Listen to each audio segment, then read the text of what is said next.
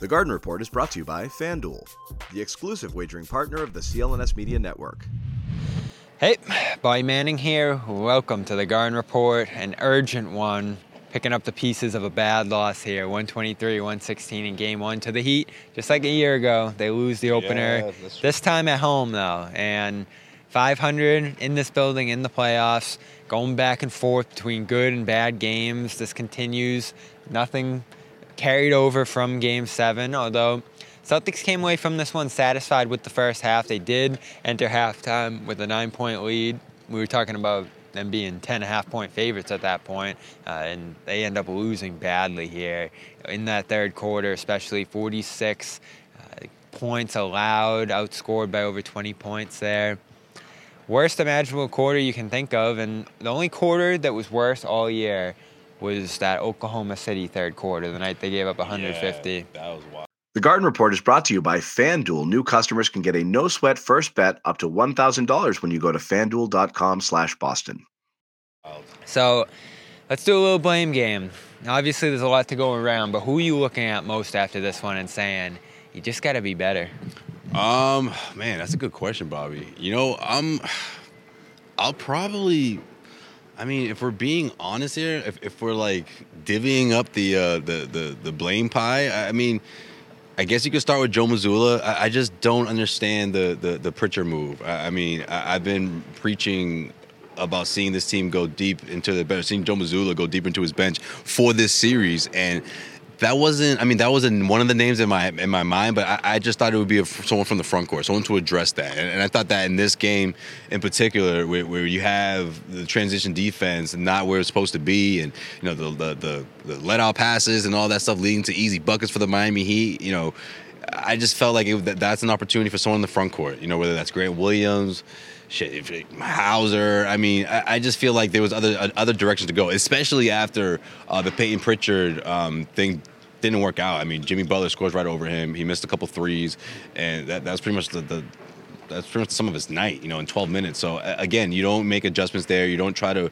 salvage things, and then all of a sudden you're in the fourth quarter and you're in a position where you have to put your stars out there. You have to put guys that you trust, and I just feel like Joe Mazzulla just doesn't trust that second unit, and he has to figure that out because this isn't the formula to beat this team. You're not going to do it doing the 7-man rotation. So he gets the top of my list. It's not a bad one, especially when he comes out of the game saying we veered from the game plan. One timeout in the third quarter through the course of it. Defensive Joe, saying they won 3 out of 4 quarters, but ultimately, again, he's and I think the players have taken the onus to make adjustments and manage themselves to some degree through those periods. Smart said afterward, Joe's not playing. He doesn't want to save us while we're on some BS. It's on them, and I think there is a lot to go around, especially between the big three of Smart, Brown, and Tatum through that second half. But I am going to point at Tatum for 0 shots in the fourth quarter, and we keep talking about the third. The third was bad. You had Rob throwing her love on a rebound right for a layup underneath. You had Smart with a turnover that led right to a basket. Smart took a lot of threes in that quarter after focusing more on passing in the first half, and Brown was driving mindlessly through a lot of the second half. But Tatum, again, this team follows his lead a lot of the time, and he floated for much of the second half. He did have a nice block, but I didn't notice his defense much otherwise.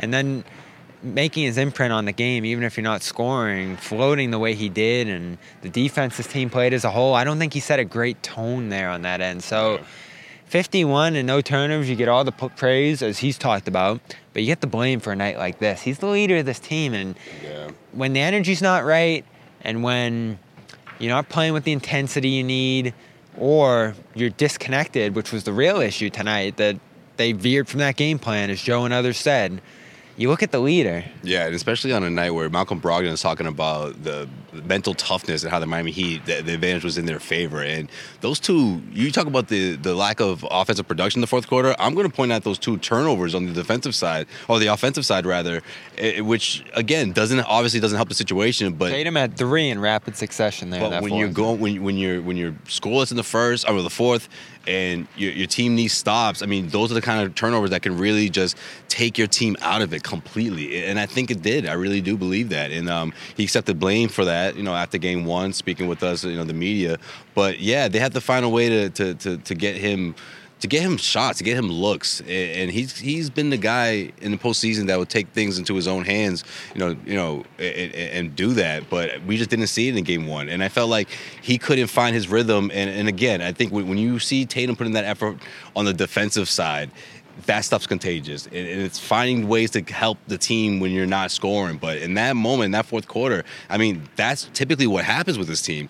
If he's not going to do it, if Jalen's not going to do it, Marcus goes, okay, well, we're going to have one of these nights. I'll do what I have to do. And that's what happened, I felt like, especially down the stretch where they were just looking for any type of run to cut into that, what turned into a double-digit deficit. You had 5 guys out there trying to solve the problem on their own for the most part here, and that's what leads to a night. That's a great way to put it. Like this, disconnected, unorganized, and of course inconsistent second half cost the Celtics here. They lead by 13, blow it, and lose decisively here in Game 1 to the Heat, who outplayed them, out-physicaled them, as some people love to say, but I think out-executed them too. Veering from the game plan. Who's to blame for that? Josue's looking at the coach. I'm looking at Tatum, as I often do. Who are you looking at after this game? Is this Heat take a 1-0 lead in this Eastern Conference Finals? More coverage coming tomorrow from practice on both sides. And, of course, check out all the post-game reaction to this one on CLNS Media. And for more segments from Josue and I, throughout the series, Celtics All Access, give us a subscriber right here. I'm Bobby Manning for the Garden Report here at TD Garden. Celtics losers in Game 1. CLNS Media's Celtics coverage is brought to you by FanDuel. New customers get a no-sweat first bet up to $1,000. That's bonus bets back if your first bet doesn't win.